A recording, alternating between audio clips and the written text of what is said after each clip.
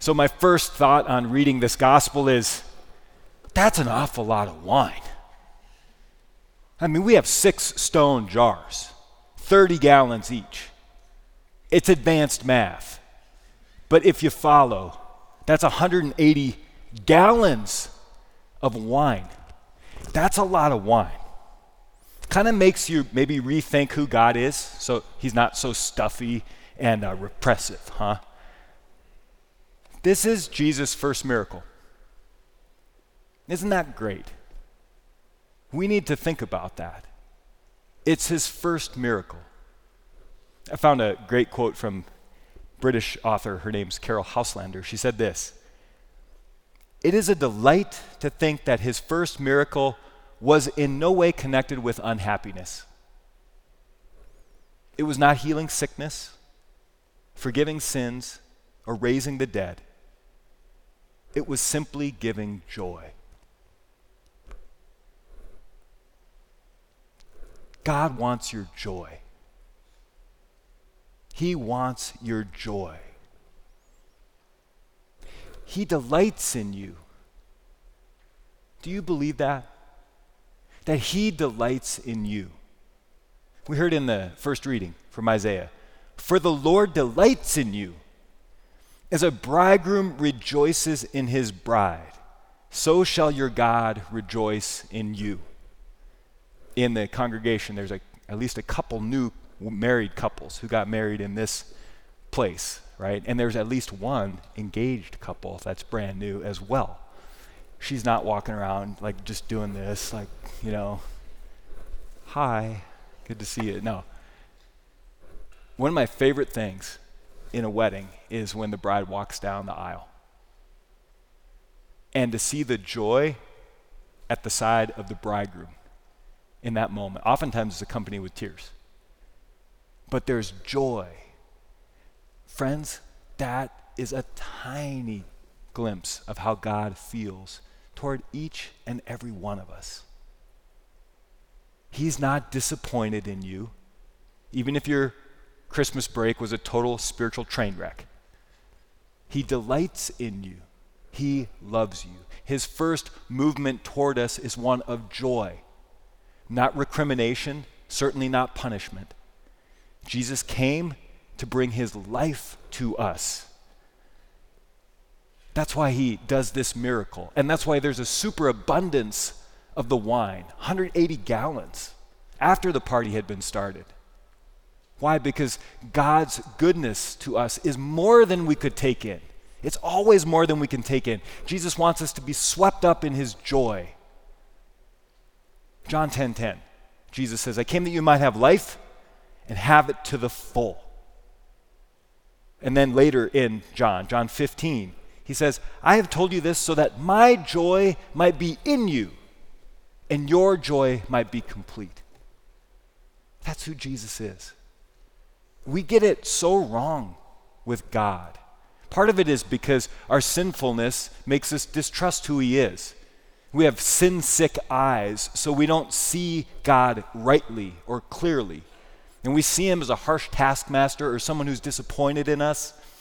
Another Englishman, the late, maybe not so great, Christopher Hitchens, he did a lot of damage with his promotion of atheism. He had this belief about God. He said this: "If God exists, it would be like being in a permanent spiritual North Korea."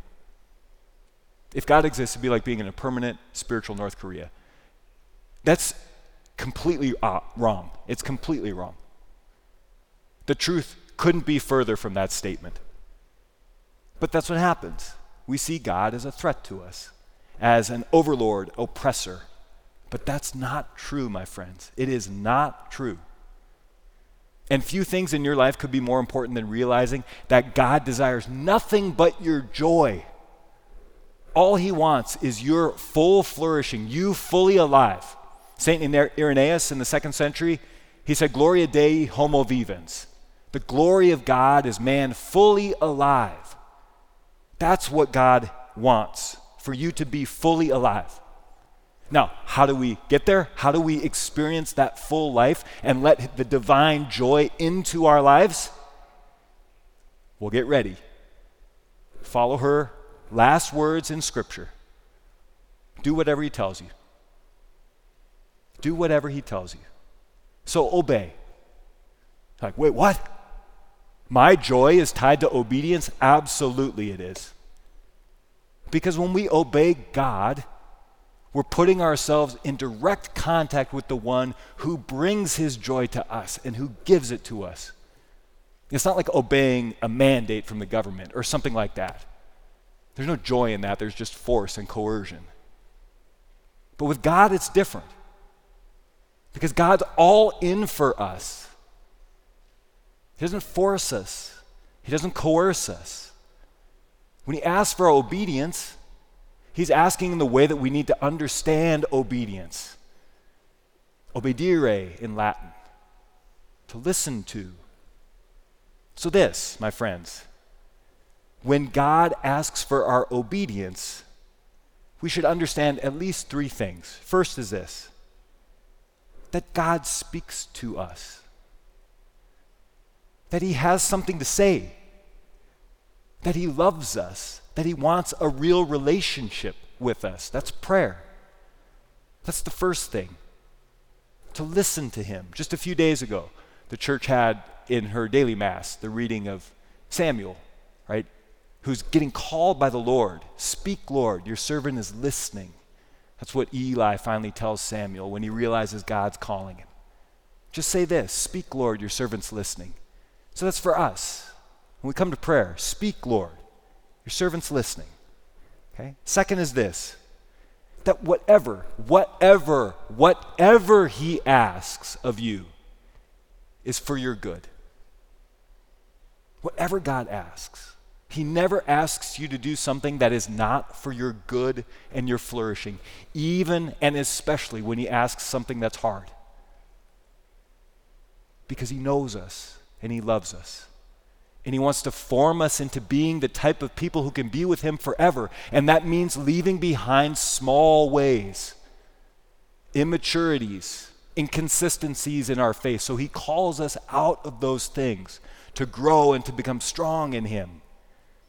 And then third is this, that I'm not just called to listen, but I'm called to do.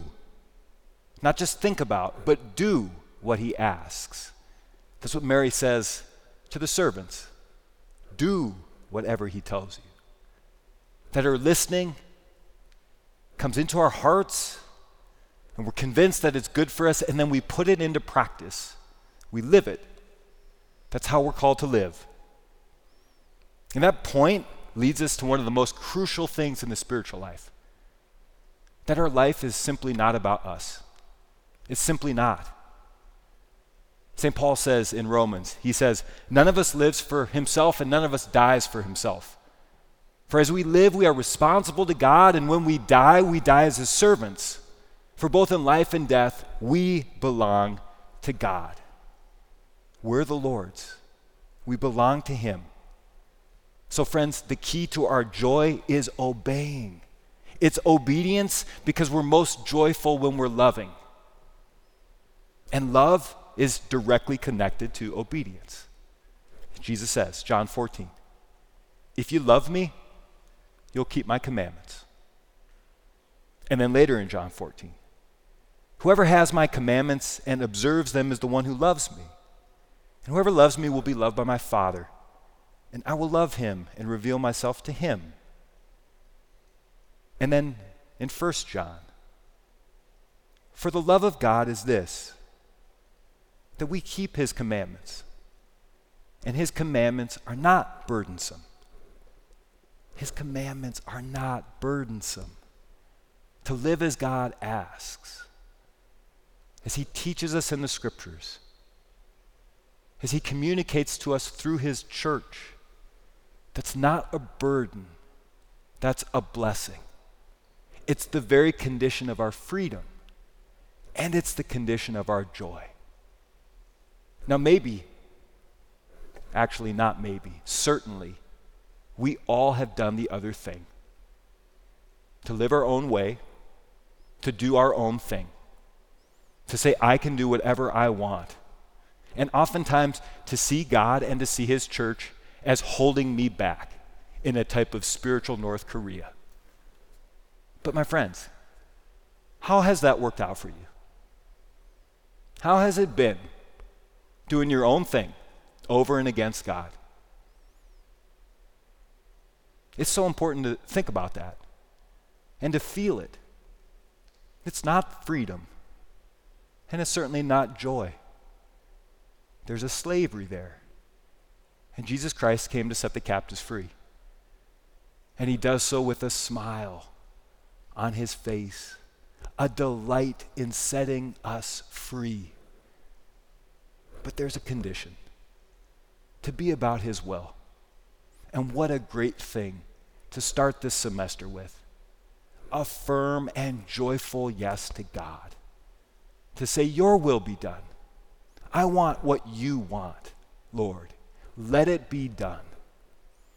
In fact, let's just take that from Our Lady, whose words in the gospel are perfect for us. Do whatever he tells you.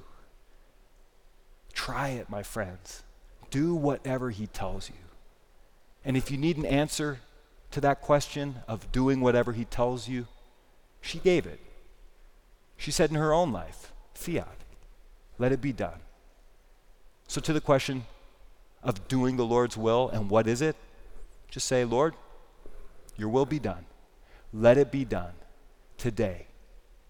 And in that, I promise you, you will find your joy.